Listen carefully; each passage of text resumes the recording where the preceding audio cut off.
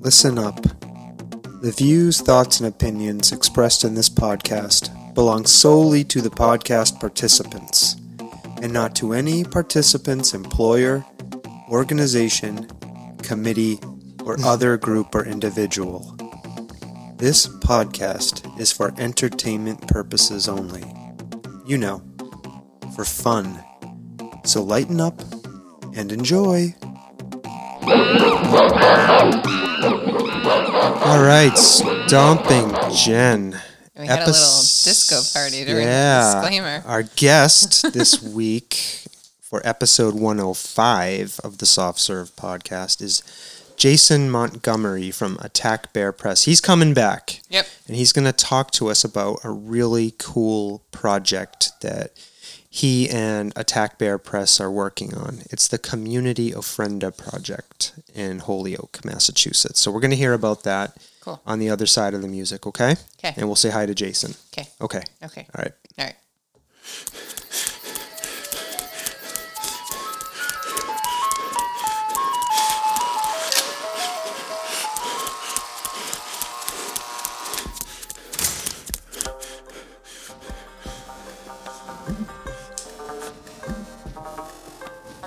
The Soft Serve Podcast. Creamy, delicious ideas without the creepy truck. All right, Stomping Jen. Yes. Here we are. We are. Episode 105. It feels like just yesterday we were recording. How can that be? I don't know.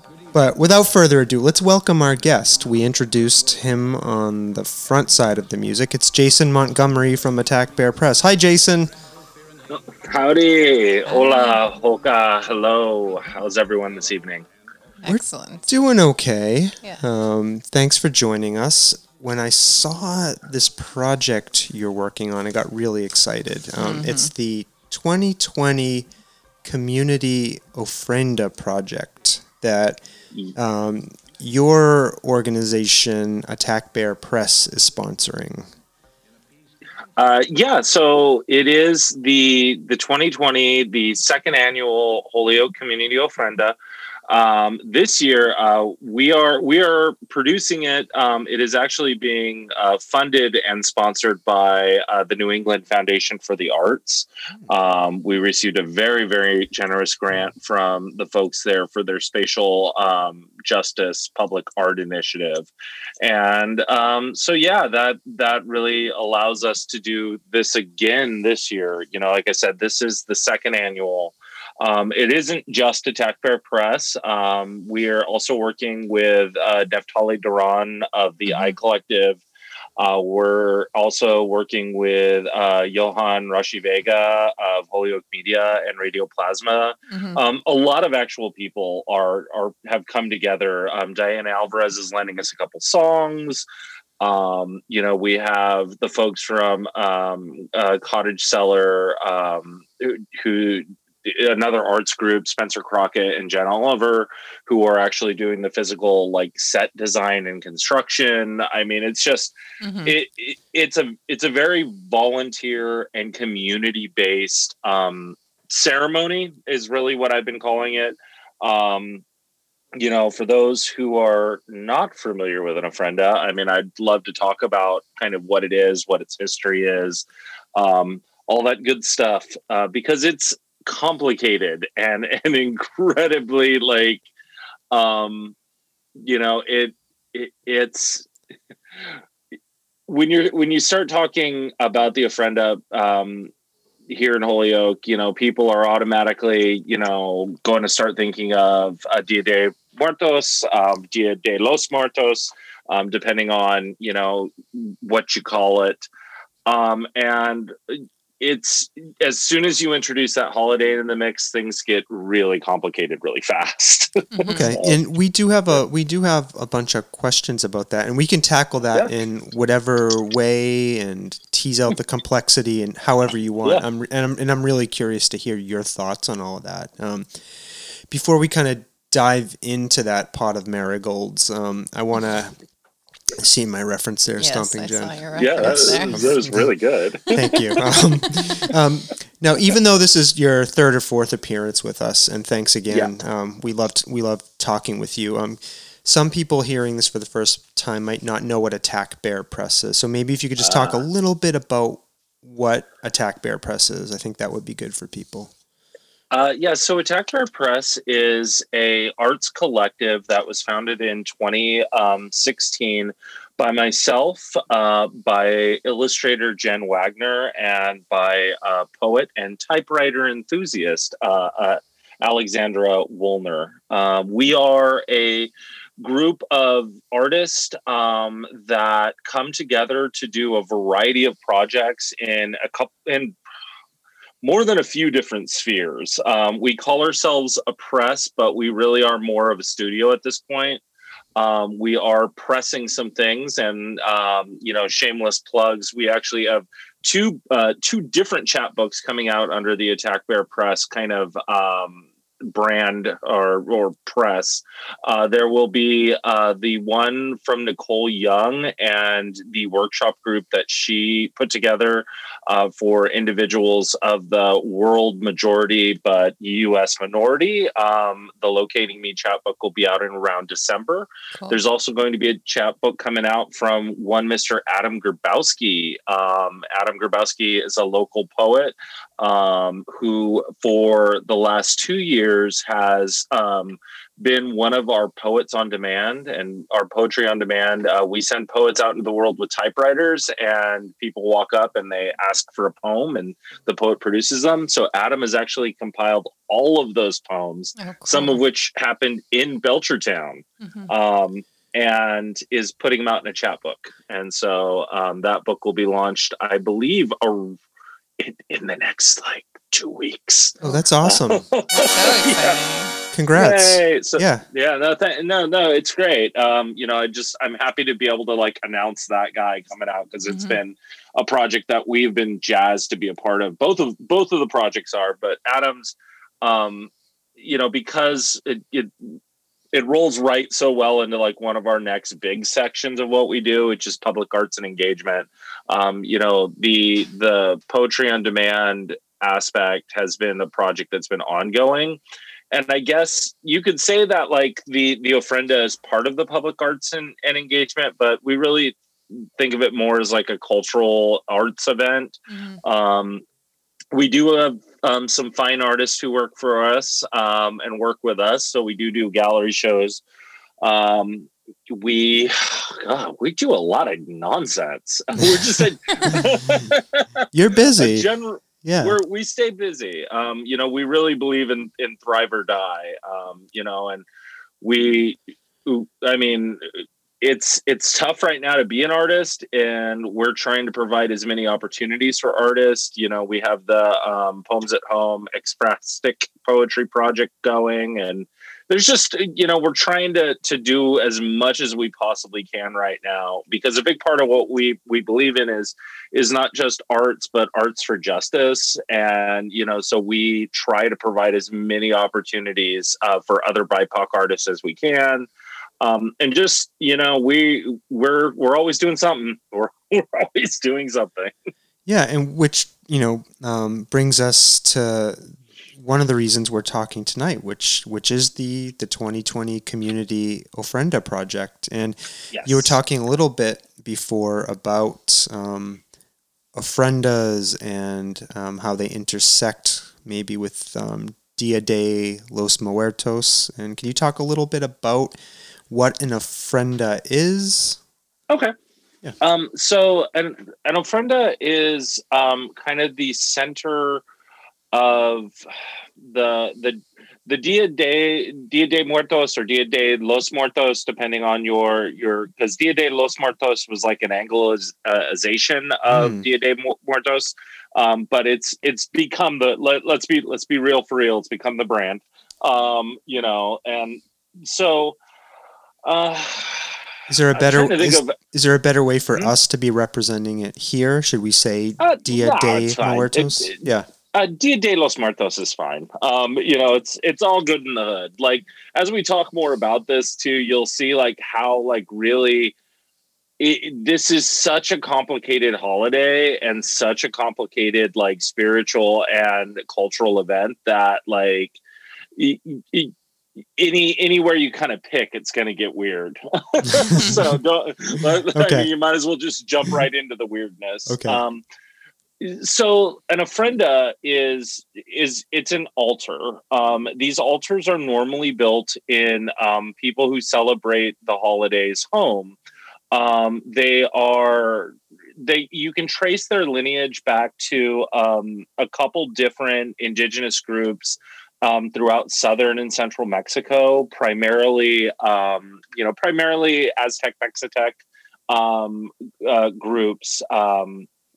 The idea is that once a year, the god of the underworld, whose name I'm not even gonna I'll butcher it. It's Mecha Tikal, who is the queen of the underworld, opens the gates from the underworld to the world, and the spirits of our departed are free to walk the earth. I mean, and that's, there's a lot more to it than that, but that's a good kind of basic principle to work from.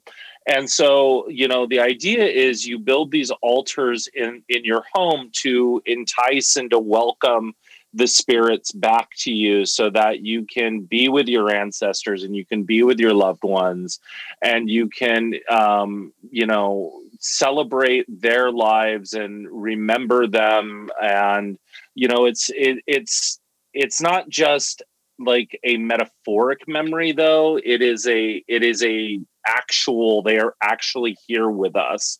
And, hence the reason for some of the things you'll see on a traditional altar. A traditional altar is broken into 3 levels. The top level is usually a photograph of the individuals or individual that you're, trying to welcome back in.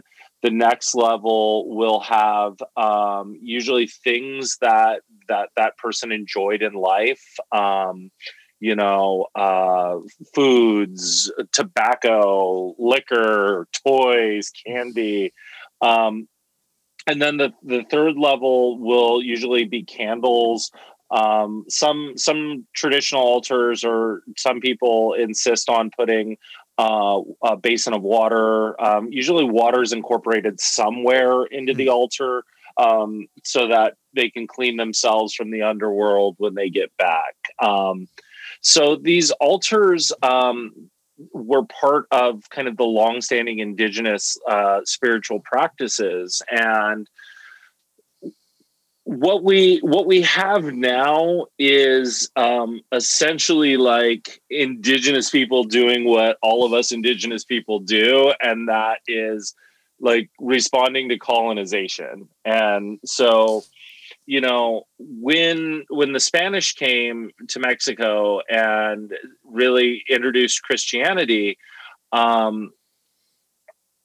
a lot of these practices went deep underground, because a lot of this spirituality, a lot of these religious practices could not actually be legally practiced. Mm-hmm. And so you see, you see this holiday and All Saints Day kind of lining up together. You see the practices of like the incorporation of Christian iconography, Christian symbols, is all a way to hide these spiritual practices and to like deal with the colonization from the Spanish. And it's funny because like that's like the starting point of complication for this holiday. And All Saints Day is the and I was not raised in a Christian environment, so I'm asking this out of true ignorance. All Saints Day is that November 1st? And that okay. Yeah, that's November 1st. And so I was brought up Mexican Catholic. It's funny, my partner and I were literally just talking about my nephew going to Sunday school. and like how, you know, he's in Sunday school now and this, that, and the other. And I was like, well, yeah, I don't get it. And then I was like, wait, I went to church like every single day as a kid. Like, you know, it's like, oh, I forgot I'm Catholic, which I think is like the Mexican, the Chicano, like Catholicism. Like, oh yeah, crap, I did that. I was an altar boy. Kind of blocked that whole thing out. But yeah, no, it's All Saints Day, and a lot of, especially a lot of like northern Mexican people, and I don't just mean northern Mexico as it exists now, but also northern Mexico as it existed, you know, during both when it was Alta California during the Spanish and Mexican eras, and then, you know, what is now the Southwest of the United States. You know, this All Saints Day represented a more important holiday to most of those groups, because you had, you know, we like to forget, but like Mexico has like 20 different indigenous, like indigenous nations of people. You know, it's not just all like Mayans and Aztecs. Like, Right. there's a broad and diverse tapestry of indigenous folks who, some of whom like had no connection to the spiritual practices that we see in Dia de Muertos until the 20th century. I mean, it was just not a thing you did. And there was actually pushback from a lot of, you know, more classically Catholic communities saying like, oh no, like, gross. Like, that's not how we practice spirituality. And so, you know, it's funny, kind of when we started this whole journey with this, you know, my introduction to all of this was not in any way, shape, or form of this being kind of like a home thing you did. Like, there were connected there were connected elements, like especially around the All Saints stuff, you know, because that would be the day that you may go to the funeral or the cemetery. You may clean off everyone's headstones, make sure the flowers are changed over, but it was definitely not what we see as what we see and what we're doing. That came much later for me personally. So it's not something you celebrated in your home. Did you have an ofrenda in your home when you were growing up? No, not when we were growing up. You know, and I think that I would say a lot of Chicanos in particular, and for the sake of this conversation, I'm going to utilize the term Chicano, Mexican American, and then Mexican. And I'll kind of try to break down like what we talk about with that. So, first off, Mexican is someone from Mexico, like, and it's weird. Like, it makes me so mad having grown up like a mile from the U.S.-Mexico border, you know, a part of my family coming from Mexico, that like, even now when I say Mexican, it's like, it feels like I'm saying a dirty word. Like, it's like, I don't know why I feel that way right now, but like, it's so funny. Like, it's like, oh, like if you put enough stank on it, you become a Trump supporter. And I really hate that. Like, God. But like, then you have Mexican American, and Mexican American is a complicated group. You know, it's folks that maybe have just immigrated from Mexico, or maybe are first or second generation from Mexico folks. But there is an aspect of immigration. Like, one part of my family, like Grandma Gomez, they would be Mexican American. In that, you know, they came from Mexico and brought the traditions of Mexico with them. And then I'll use Chicano. And Chicano is, at least for me and kind of the communities I've always rolled with, Chicano are the folks who were either the indigenous Spanish Mexican mix that were from like California, Arizona, New Mexico, Texas. The folks who were part of that colonization, that wave that washed in of colonization and then receded. And so there, and I identify as Chicano, as someone of Indigenous Californian descent too. Like that, when we talk about like what kind of Mexican are you, or what kind of like I'm Chicano. I'm from here. Mm-hmm. I'm from the United States, but we have a little bit of Latin flavor, like sprinkled in for fun. Okay. And so, like for all of those groups, interacting with this is complex, because, like I said, this is a Southern and Central Mexican practice, and so this was not something that was part of like the overall spiritual practice of a lot of Chicanos until the 70s, really the 1970s, and then it was part of an attempt to establish a heritage, and we can talk about it more. But it is starkly political in why so many of us do this and use this and are part of this. And it's and kind of the cross culture behind it is hilarious. And like I said, we talk about it more. So I want to answer your questions though. Like my late night coffee's kicked in, so I'm feeling. And I mean, one of the things I'm hearing is there's a great amount of variability here within the United States between Mexican Americans and Chicanos who celebrate this holiday. Thinking about Mexico, I'm curious. Do you know is Dia de Muertos a national holiday there? So it's funny because the last time I checked, they were pushing to have it be a national holiday, and this is one of those things that really like when you kind of scratch the surface, that things get weird and funky about this.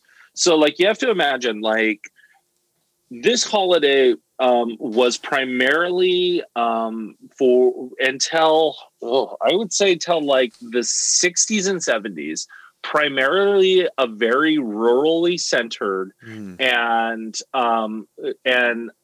indigenous based holiday. It was not in any way, shape, or form really seen as part of the large scale Mexican identity. God, I would even go further than that. I'd even say like you don't really start seeing it like really hit part of being like Mexico until like the 2000s. And like I talk a little bit more to that because it's weird.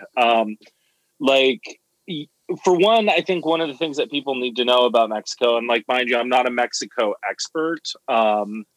But what I do know is, we imagine Mexico as Americans looking into Mexico, we imagine Mexico to be very homogenous in how it sees itself and how it is ethnically and culturally. And that is so far from the truth. Yeah.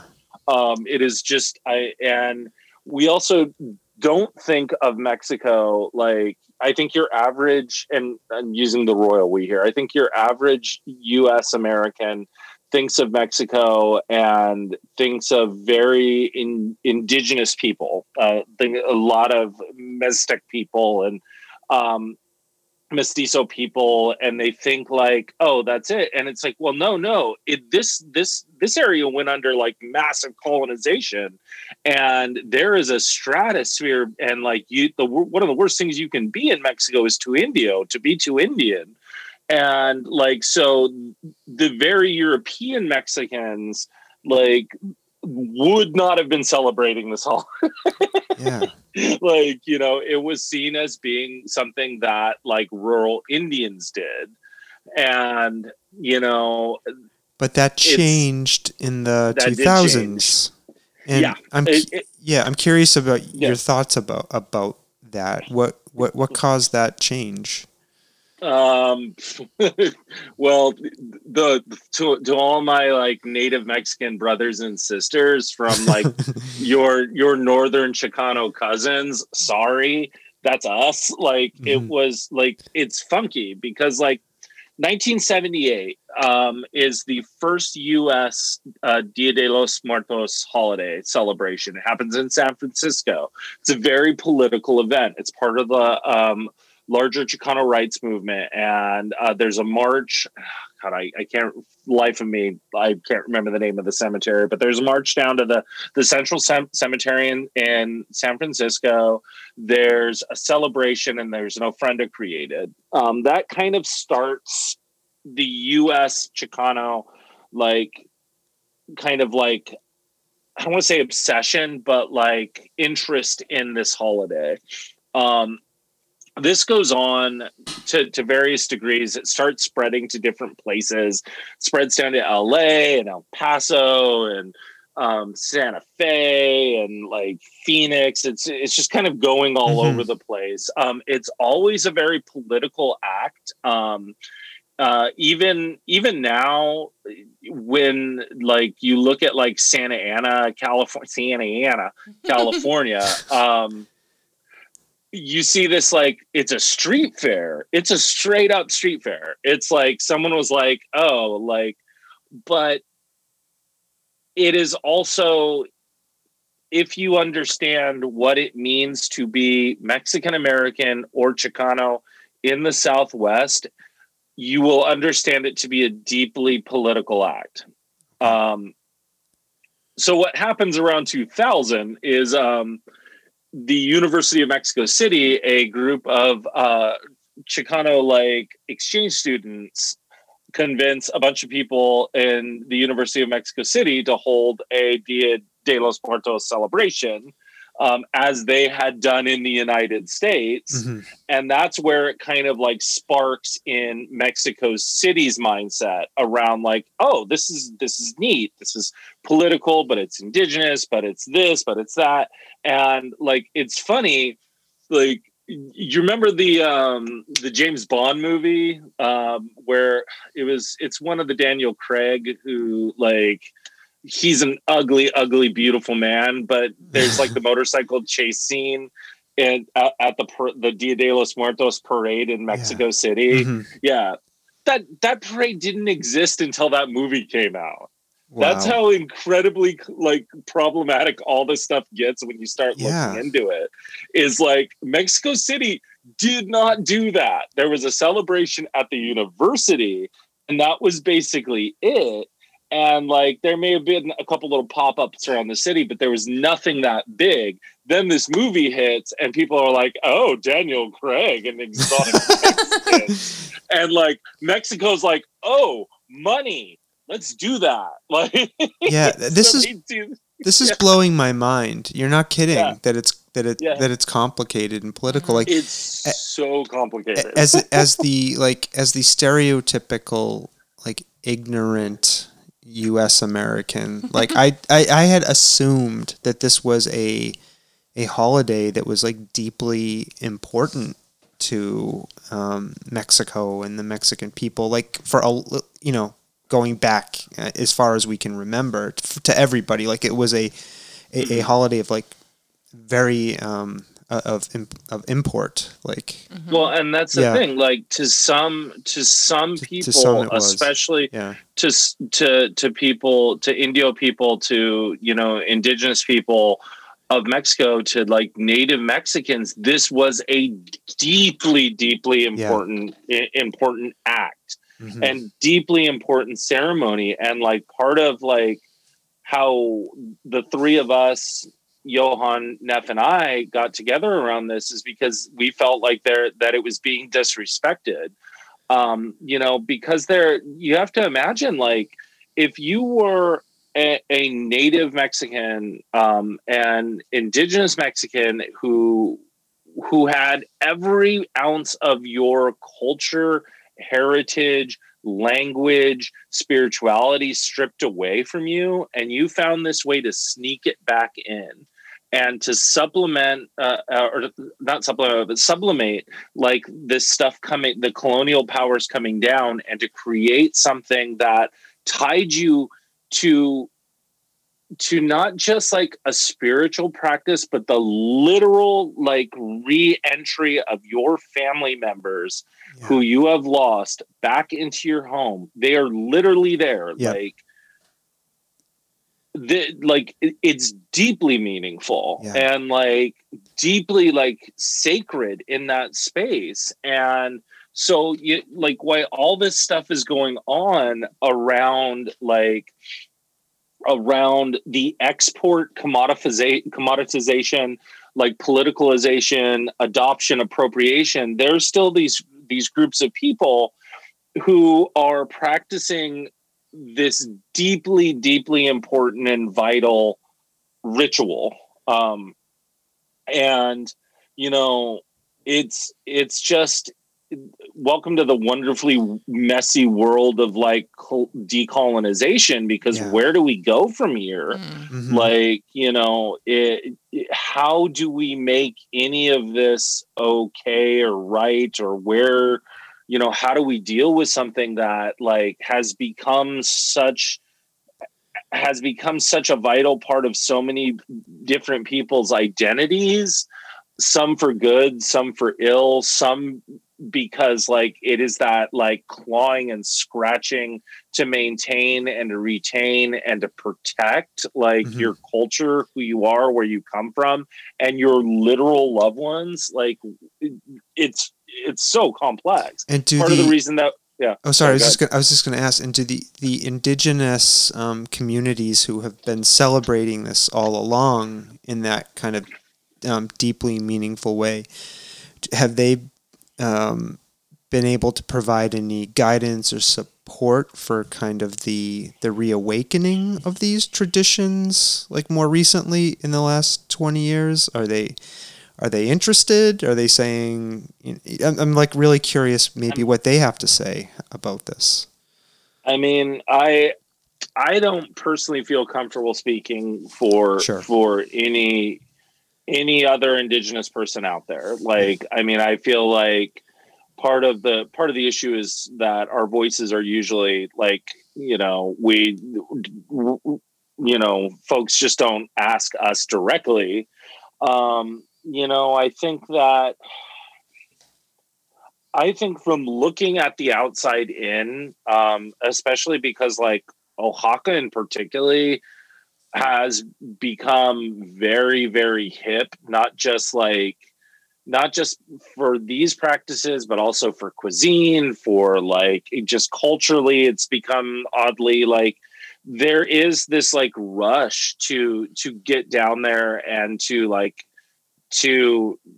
exploit that cultural commodity in a way that like I don't feel super comfortable with. But at the same time, like if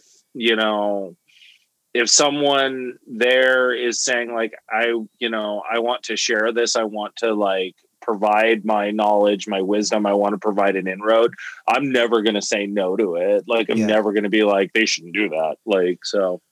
Yeah.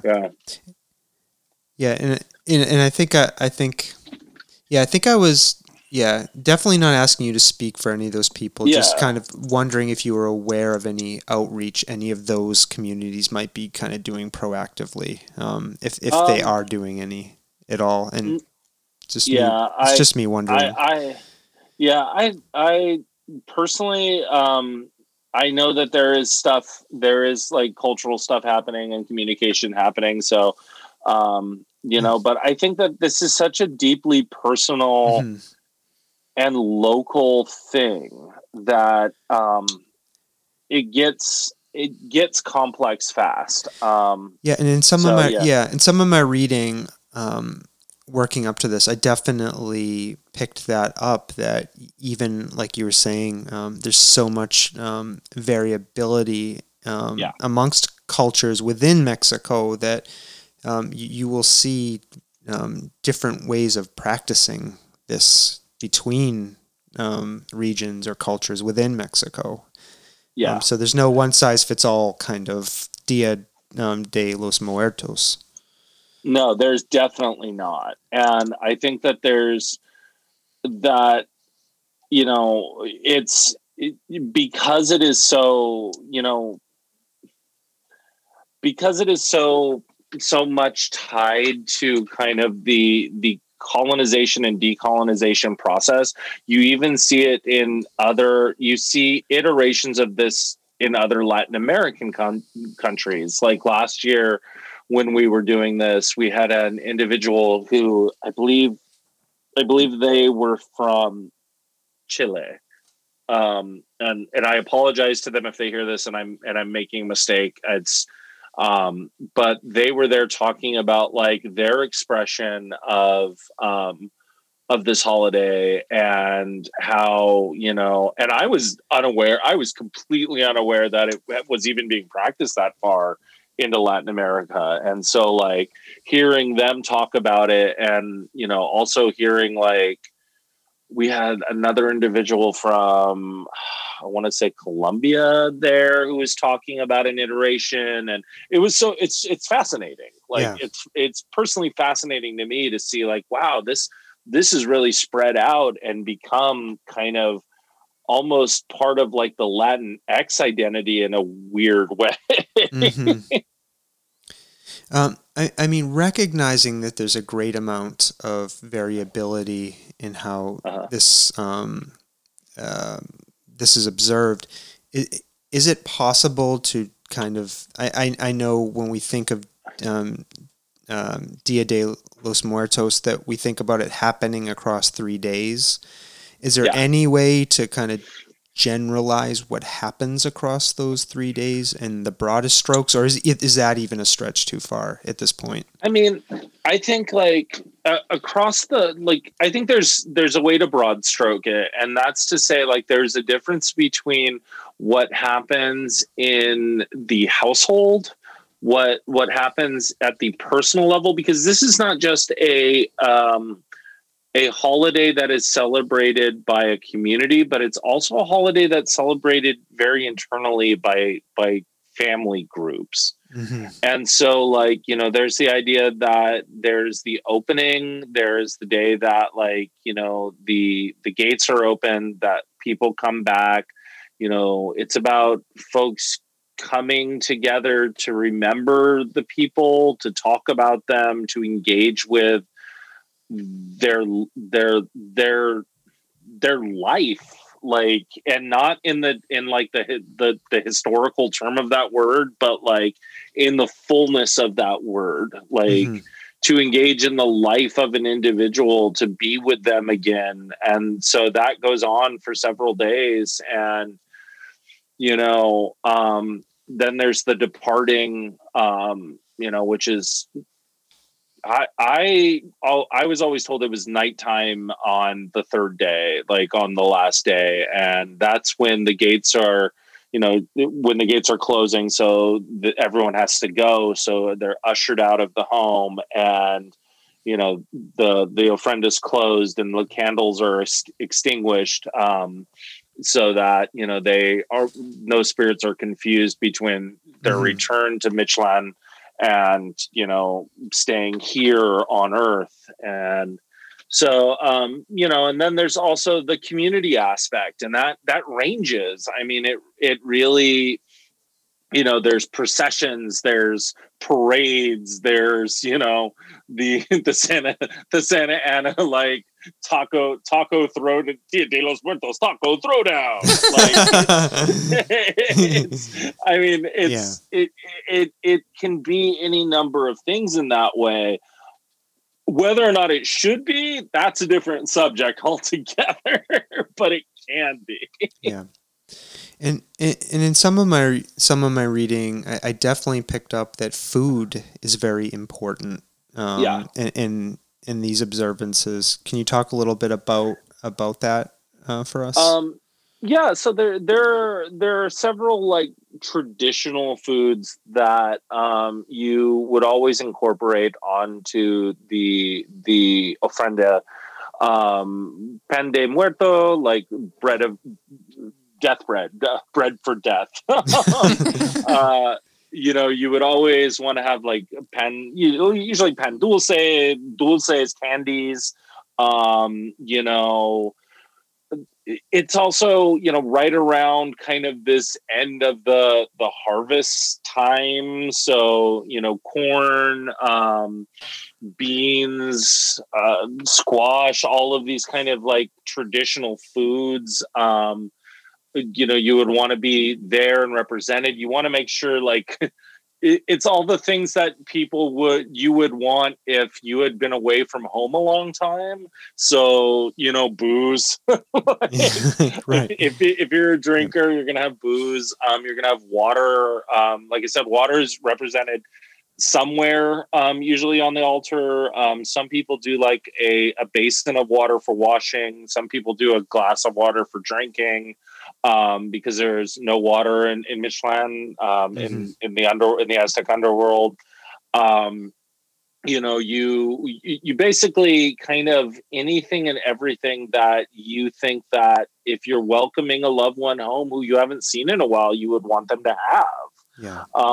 And so, that's presented onto the altar, and left there. It's really like, it's really left alone, because it's not for you. It's not yours. You'll also see, Calderas, sugar skulls.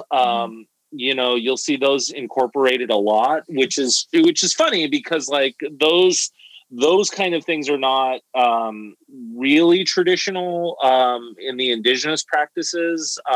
The use of the skull was actually, and I cannot remember the political cartoonist name, but a Mexican political cartoonist had used that design, that skull and sugar skull design in a political cartoon about essentially European Mexicans eating the poor, and so it's funny how that aesthetic has worked its way into kind of our image of the holiday, when it's like it's literally a commentary on bigotry, racism, and colonization, and yet we forget that. And so, but yeah, I mean, I would say that bread is definitely always got to be there. Water's always got to be there. Candy, something sweet, chocolate, something along those lines needs to be there. Water definitely needs to be there. Booze and tobacco, like those would be like if you want to set up, you want to set up your Ofrenda at home. You sell an Ofrenda home kit.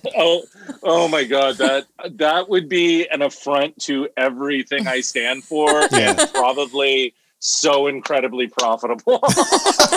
You can find it at TJ Maxx or something. But be Ofrenda home kit. But the idea is you're providing those things that your departed loved ones who are coming back to visit with you enjoyed. Right. So I am of course joking. Yeah.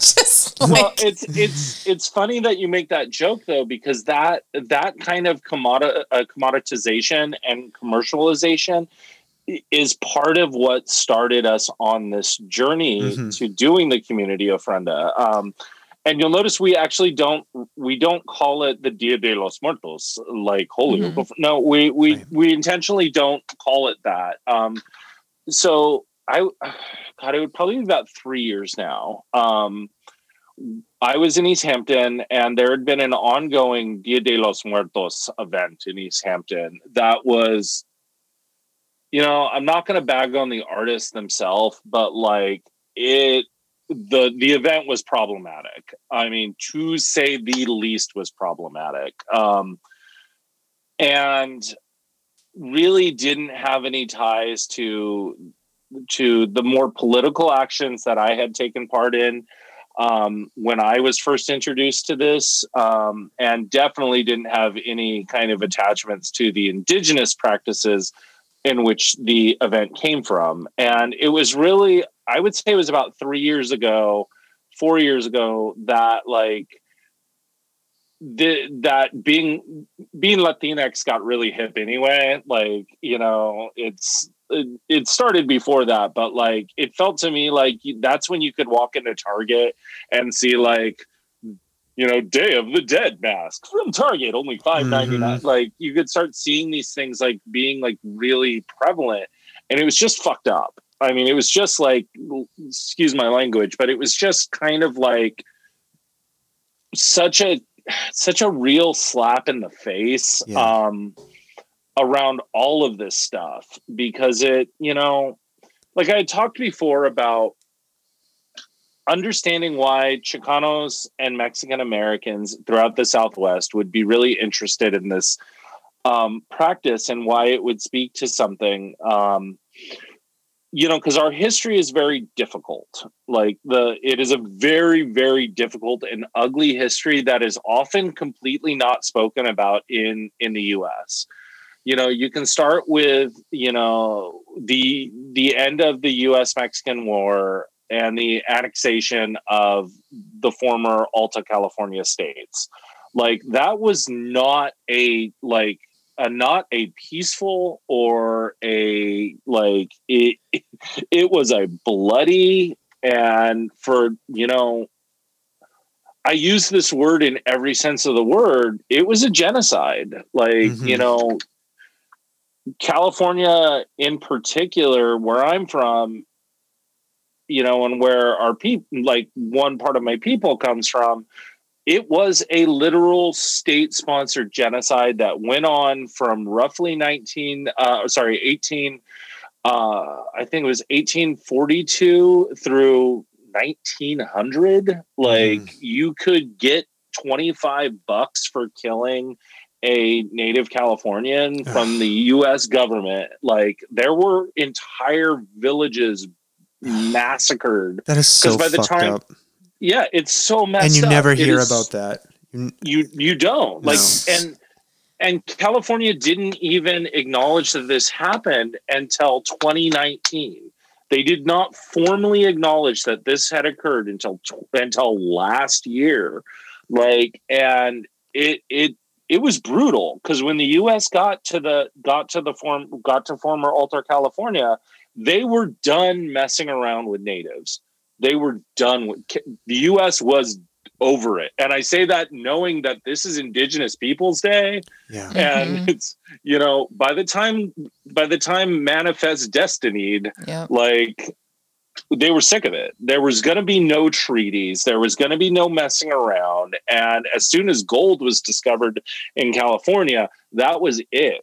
Like, the population of native Californian people dropped from 2 million to like 30,000. I think within like a 10-year period. It was brutal. And as ugly a moment in U.S. history as you think we would have. Yeah. But then wait, there's more. Oh, Jesus. So, yeah, because it's like, when we talk about anything, I think like folks that happened before like 1900, people are like, oh, that was so long ago. And it's like, no, it wasn't. Like, it wasn't that long ago. But like, then you start seeing like,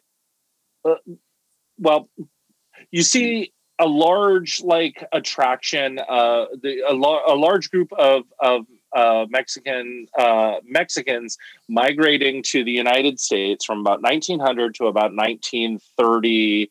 I think it was about 1928. Sorry. And, they were being sponsored by like U.S. manufacturing companies. They were being sponsored by agriculture. They really wanted Mexican labor to come.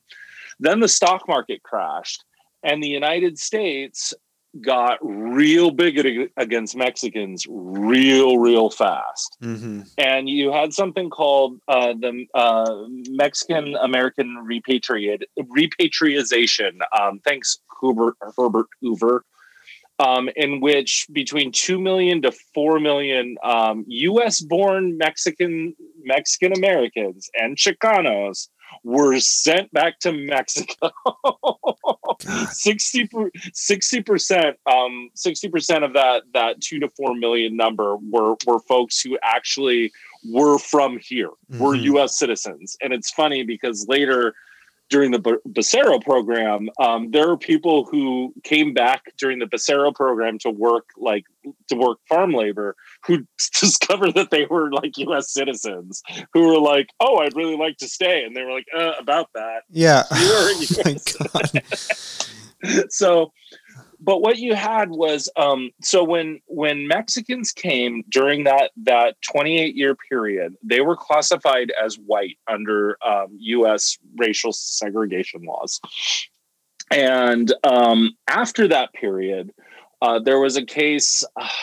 I think it was Gonzalez versus the state of California, in which a woman of Mexican American descent wanted to marry a black man. Mm-hmm. And so all of this stuff is going on with repatriation, and this court case comes up. And in the California Supreme Court, they decide that they can get married because not because they have any problem with interracial marriage in California, but because Mexican Americans aren't white. So, like, problem solved. I bring up all of this, like, really ugly, dirty history because what comes after that is a group of people living in the United States who do not know who they are. They don't, you know, they don't know if they're Mexican. They don't know if they're American. There's Chicanos who are like, I've always been here. Like, there's this attempt to like erase any kind of, you know, because during the repatriation, like if you went to if you got hit by a car and your name was Gonzalez and you went to the hospital and you were unconscious, they drag your unconscious ass to the border and be like, you're Mexico's problem now. Like, and this went on until like 1936. So, like, you know, this is not that long ago that this was happening. But like I was saying, like there's this huge problem around identity and like, oh my God, who am I? What am I? I'm not white. Like that is abundantly clear that I am not white unless I'm white enough to pass. But I'm also like, I'm cut off from Mexico. There's like this lingering like cultural heritage from Mexico and from the colonialization of Mexico. But it's so weird. Like you just don't know. Like, and so from like the 60s through the 70s in particular, like during the real Chicano rights, like first wave movement, there is this like desire to connect to something that like, and to find meaning in something. And so you start looking to the practices of old Mexico and you start saying like, okay, like, how do I define myself against this? How do I like reflect to this? And this was all like very familiar in a lot of ways, but also very alien in a lot of ways. And so like during the Chicano rights movement, they start like incorporating political action into like, kind of all of these performative aspects, which were very important to the movement in general, was make sure you're seen, make sure you're seen as being not white, make sure, because white was farmers and that was a big problem. So this kind of like ceremony was perfect for that. So they could perform a Dia de los Muertos ceremony, which was alien and macabre and dangerous and definitely not white and not palatable for white people, but a throwback to like Mexico, to a history that you don't really understand, but it was there and it was indigenous and you were part of that larger history, which had been so denied. And at the same time, you had people there who were registering people to vote, who were helping people sign up for high school classes, who were like trying to give English courses to you know, like the campesinos, and like just it was a political practice. And so, you know, and I was say that comes through that. I mean, I'm grateful for your explanation of all of that, because where I think where you started was, this is political and messy, and like that is so abundantly evident to me now, how even how it's difficult to even answer a question about some of this stuff. Like, right, like, what do you do when your culture is destroyed by the Europeans that come over on boats and they're just like, fuck you all, you're uncivilized, and they don't understand the culture, and it's like the same story that happened all over the world, but just this version of it. And I think it's made, go ahead. No, I was going to say, and it's made so much more complicated, I think, for Chicanos in particular, and folks, Mexican Americans who have been here for a while. Like, it is made more complicated by the fact that there are multiple colonizations that happened. Mm-hmm. Like, there was Spain, there was Mexico, and then there was the United States. So you're constantly, the United States, the joke is, the U.S. showed up on our back porch. Like, that, like, we didn't come to you, you came to us. And so, like, you're under this constant pressure to find a port in the storm, and to find somewhere to be, and something to be a part of, and and a people to stand with, because like part of the colonial practice is isolate and annihilate. And like, so. how sorry, I can't stop thinking about this concept of like, how did this get so woven into human DNA?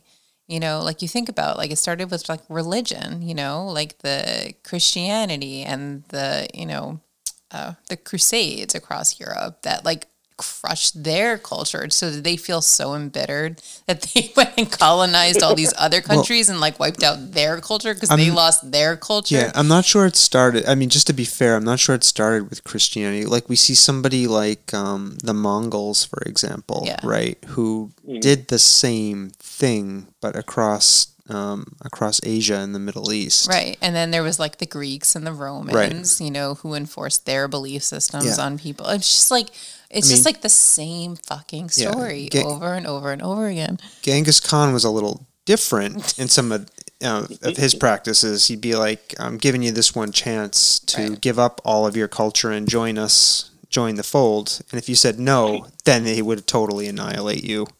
I don't know. But you're right. But I think there's something, about human behavior. Like, we're watching it being played out again right now. Yeah. So, right now, literally, we are going through. We are going through a moment of, I like to, like, it's cultural colonization that's happening again. Like, there is this desire to imprint a narrative that represents a group that, frankly, like, I personally, I don't believe they exist, not in the way that like they want to be described and want to describe themselves, but like it's the same, it's exactly the same thing that's been happening forever. So one thing I'm grappling with, and as I'm hearing you talk, I'm not even sure the two are related anymore, is like, in my mind, what we think of as secular Halloween was somehow an attempt that we see in the Christian playbook to obfuscate the indigenous celebrations around recognizing the dead. But I'm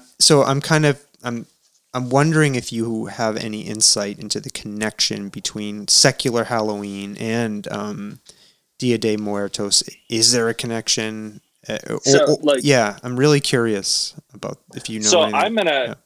I'm gonna say full stop no. And I say that nicer than I probably said it in years, but like, full stop no. They're not related. There's no relation. It's they may happen around the same time. They both may have skeletons and candy, but like that doesn't make them in any way, shape or form related.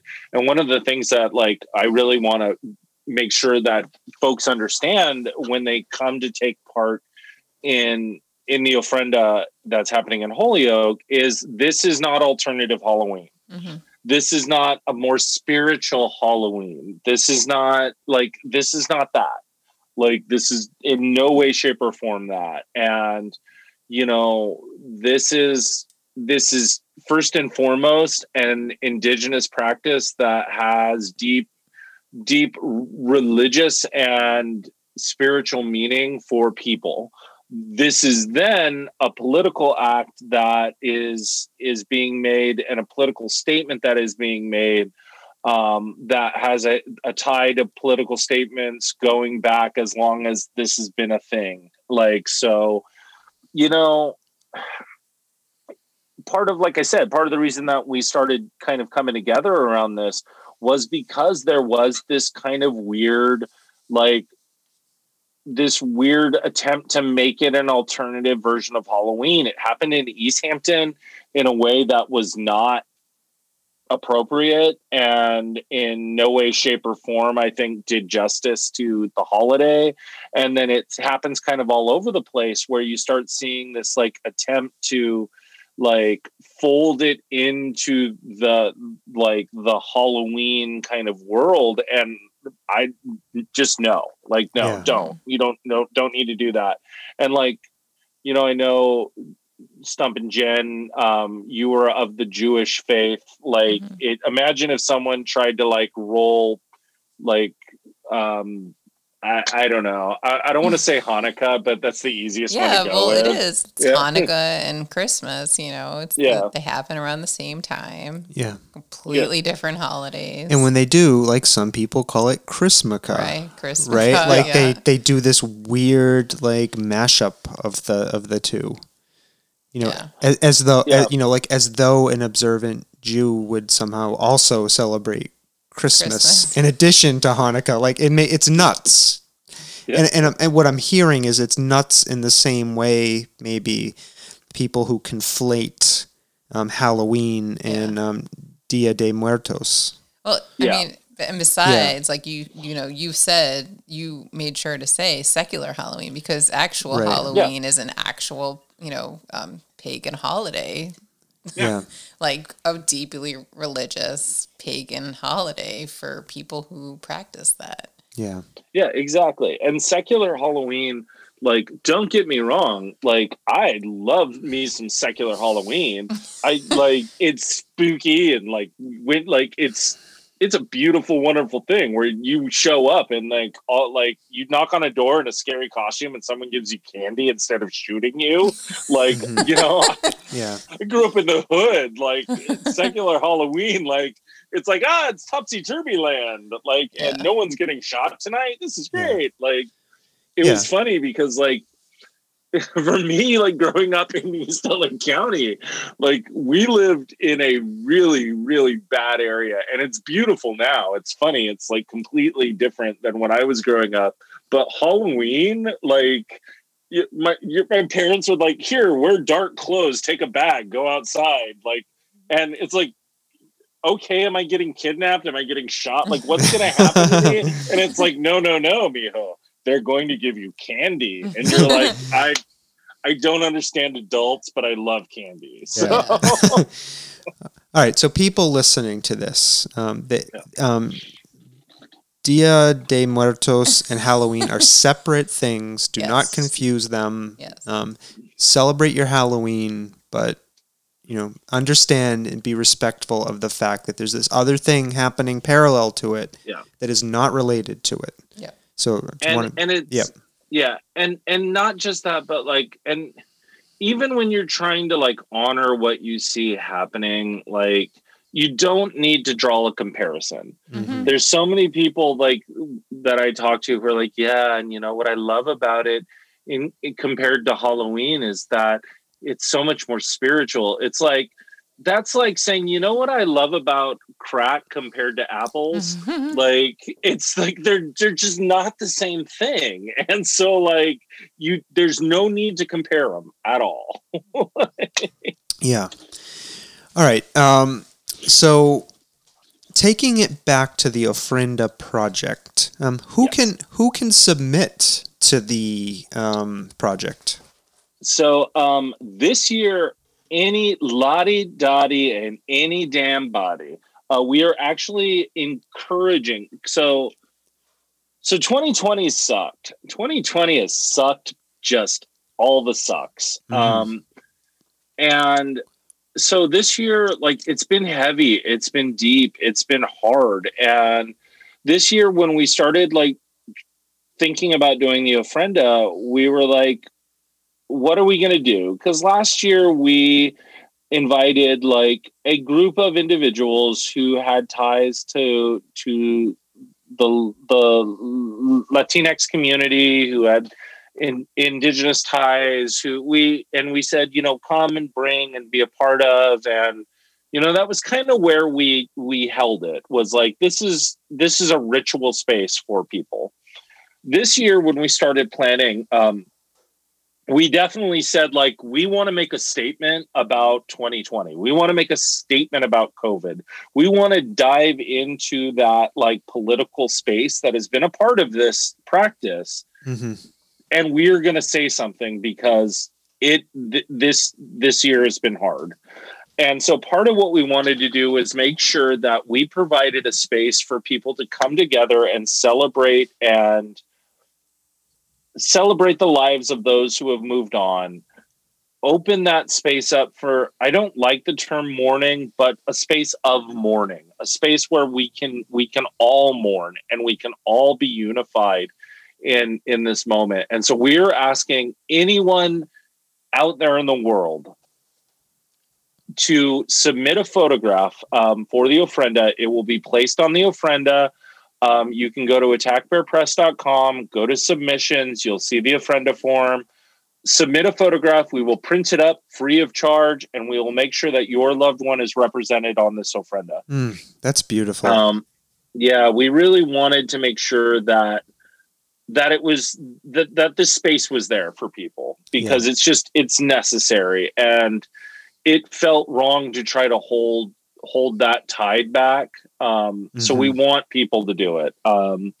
You know, there will obviously be other stuff happening on the Ofrenda this year. You know, we have some interesting plans for what's gonna go on. You know, the Ofrenda itself will be down at the Baustein Building, 532 Main Street in Holyoke. It will be around the back of the building, weather permitting. This is all exclusive to SoftServe, by the way. We have not discussed our plans for the Ofrenda with anyone outside of the funder and each other and my cat. Wow, we're second to the cat stomping, Jen. Second to the cat. Yeah. No, thank you. No, I'm joking, but we're honored. Thank you. Yeah, we appreciate that. You know, I'm glad to talk about it. So, at least in a little more detail. So, the Ofrenda itself will be around the back. You'll see it. We've decided to make it open to the public versus putting it in the gallery space, because we do want to be able to provide this space for people to come to see, to honor, to invite their, you know, to this is the community part of the community Ofrenda. We also will be working with the Wisteria Hearst Museum in Holyoke and the city of Holyoke.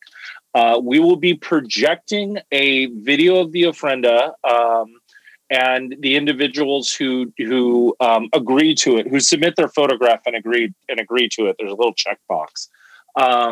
We will be projecting that at the Wisteria Hearst Museum, so that it is viewable from the street and from the parking lot. So you'll be able to see this, and then it'll run with a recording with 2 songs from Diana Alvarez. Oh, wow.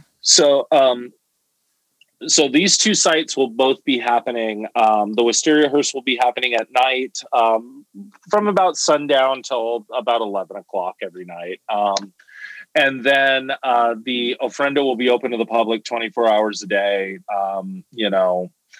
What we're doing as well is because we wanted to make a statement about COVID, and we wanted to really kind of say, enough's enough. Like, we're sick of all of this death, and this is from a people who view death as a natural part of life.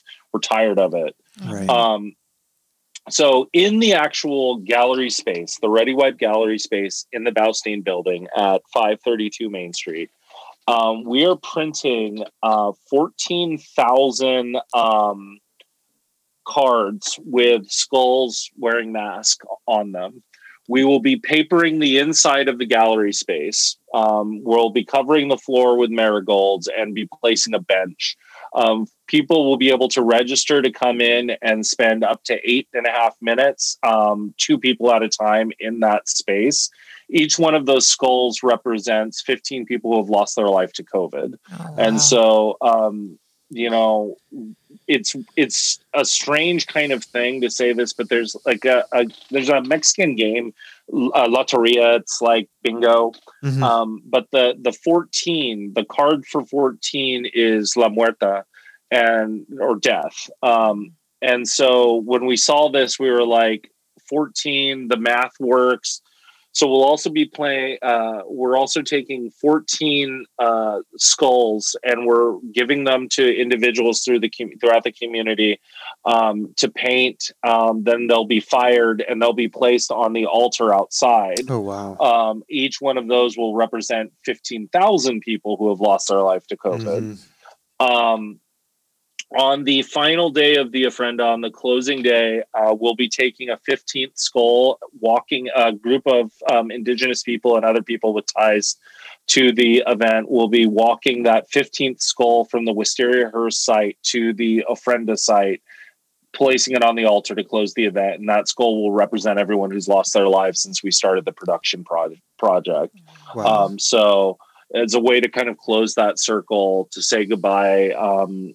So that's where we're at, and that's where we're going hard for the next 3 weeks. That is so powerful. Yeah. I've gotten chills. I've teared up, and I think it really speaks to the importance of art and organizations like Attack Bear that, focus on like community-based, like activism type of art. I mean, Jesus.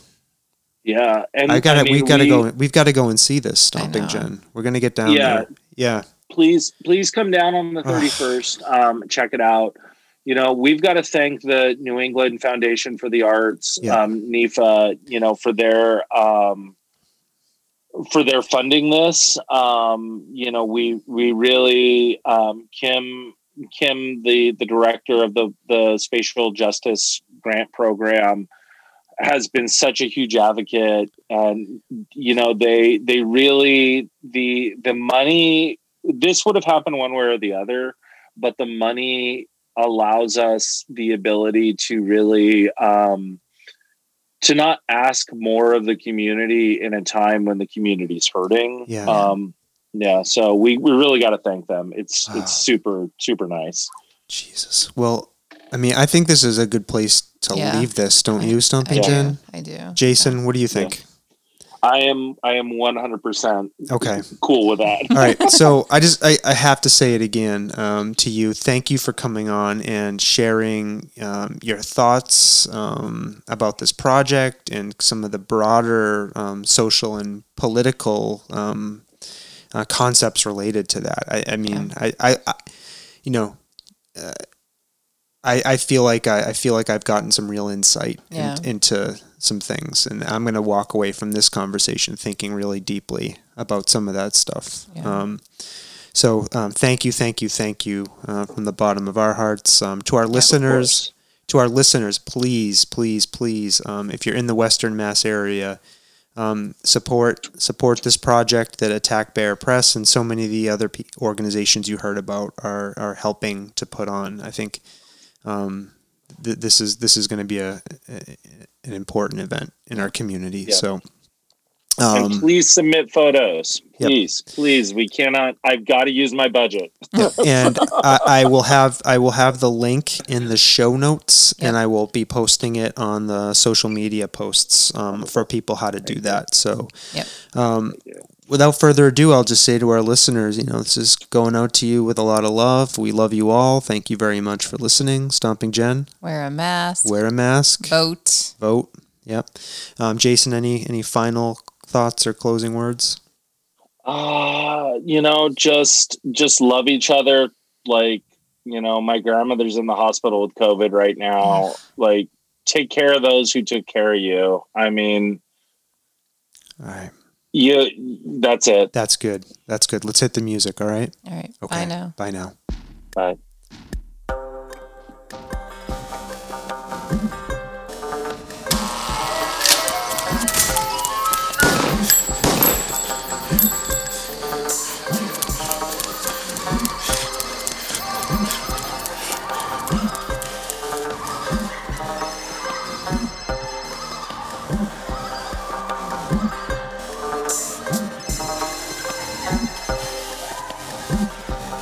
Good evening, my fellow Americans. America knows that this world of ours, ever growing smaller, must avoid becoming a community of dreadful fear and hate. Those who have freedom will understand also its heavy responsibility. That all who are insensitive to the needs of others will learn charity, and that the sources, scourges of poverty, disease, and ignorance will be made disappear from the earth. And that in the goodness of time, all peoples will come to live together in a peace guaranteed